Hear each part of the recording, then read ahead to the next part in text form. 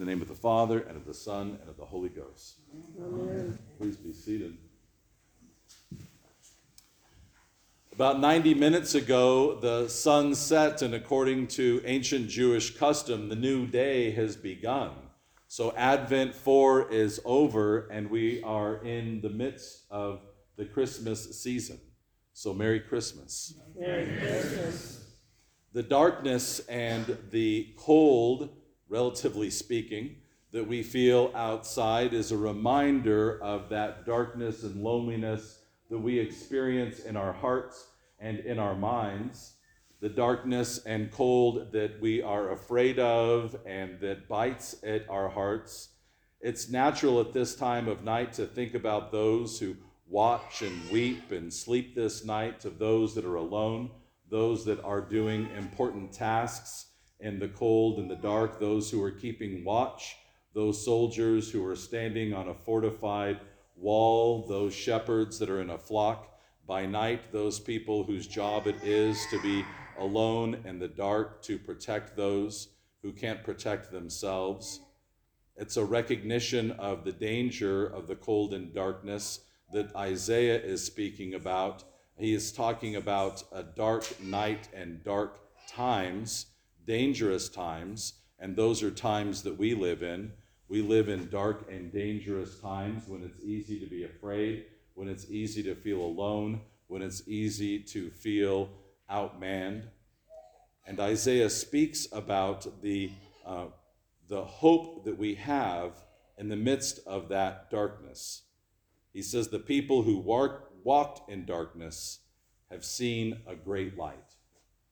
The great light that they see is God's response to the darkness, which is surprising, that God's response to the darkness is light. Because our natural response to the darkness, to danger, to cruelty, to violence is more cruelty and violence. That's our natural response. We get mad, we get scared, and we lash out. We call names, and we turn to violence. God's response is to humble himself before us, to offer himself as light, to offer himself as love. Every boot to the tramping warrior in battle tumult and every garment rolled in blood will be burned as fuel for the fire. That's the Lord's response to the violence of this world. Every boot of the tramping warrior in battle tumult and every garment rolled in blood will be burned as fuel for the fire. For unto us a child is born. God's response to the boot of war is a child, an innocent, helpless child, that he came to be born of a virgin, helpless in response to the violence and oppression of this world. And he establishes a government. He establishes a government on his shoulders, which is a radical reversal of every other government known to man. Every other government known to man is a government of violence, a government of the tramping boot, of putting people under the boot. God's response in government is to rest it upon his shoulders. What sits upon the shoulders? The innocent lamb on the shoulders of the shepherd, the child on the shoulders of a father. God's response in his government is to place us upon his shoulders, to rise us up out of the dirt and out of the mud, and to give us a view that we could not see any other way but to rest upon his shoulders, to see what he sees.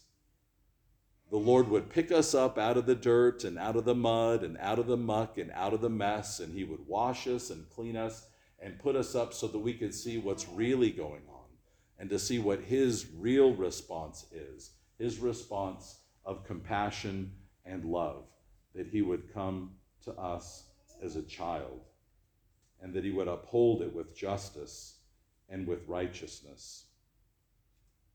So he fulfills that promise, and he's born as we talked about this morning, as a fulfillment of the promise to King David. He fulfills that promise, and he has established this kingdom and this throne forever. And the details of this passage are so remarkable that we have to realize that this is a first-hand account. And you might stop and think, well, how is it that Luke could have a first-hand account? Luke is a member of the 70 who would have only met Jesus around the time of his baptism at the River Jordan as people gathered to see what it was that John the Baptist was doing. But the tradition tells us that Luke immediately goes after the resurrection to the Virgin Mother, and he sits at her feet and he writes and records her firsthand eyewitness testimony of what it is that she saw and experienced. These words are the words of the Virgin Mother, her response, her recollection of her experience that night in Bethlehem. And what she tells is she tells us about the manger 3 times. Do you think that when she mentions it 3 times, that might be important? Maybe so. It's an interesting choice by our translators to use this Norman word, manger, because we don't use it. The only time we use it is when we sing "Away in a Manger." And when we sing about the manger, we think about the beauty and we think about the hope and this baby that we know and this story that we know.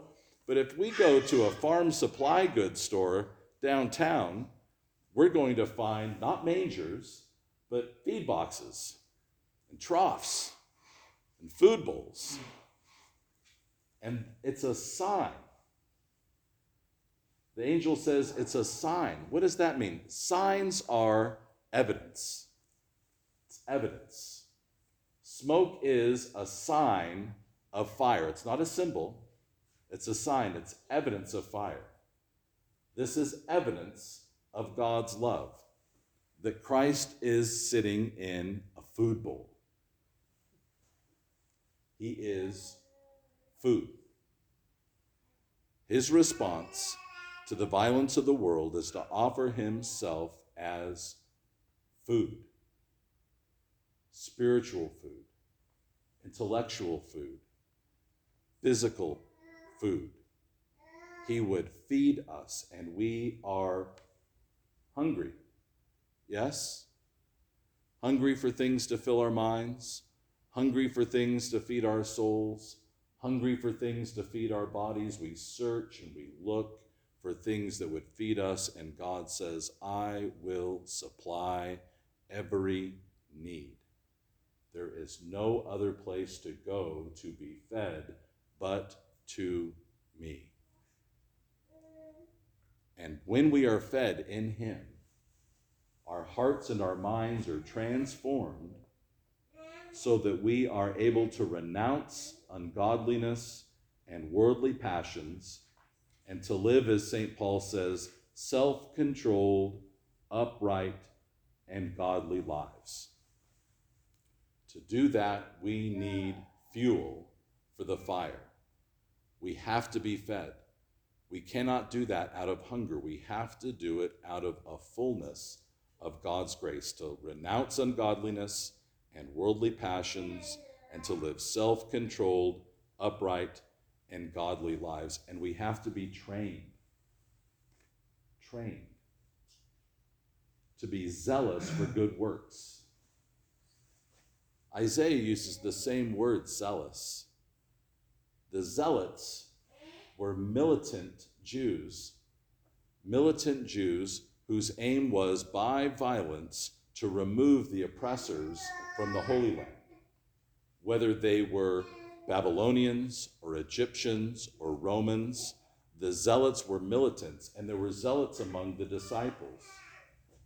But this zealotry is not a zealotry of the aggressive, violent soldier, but a zealotry for what? For good works. We are being trained to be zealot militants, not for violence, but for love, for good works, for self-control, for love. for hope, to be purified as a people, to do good works. We're going to go out after we're fed into a cold and dark and violent world. We are not victims. We are soldiers who have been trained and fed by God Himself to do good works through the power of the divine Christ child. Amen.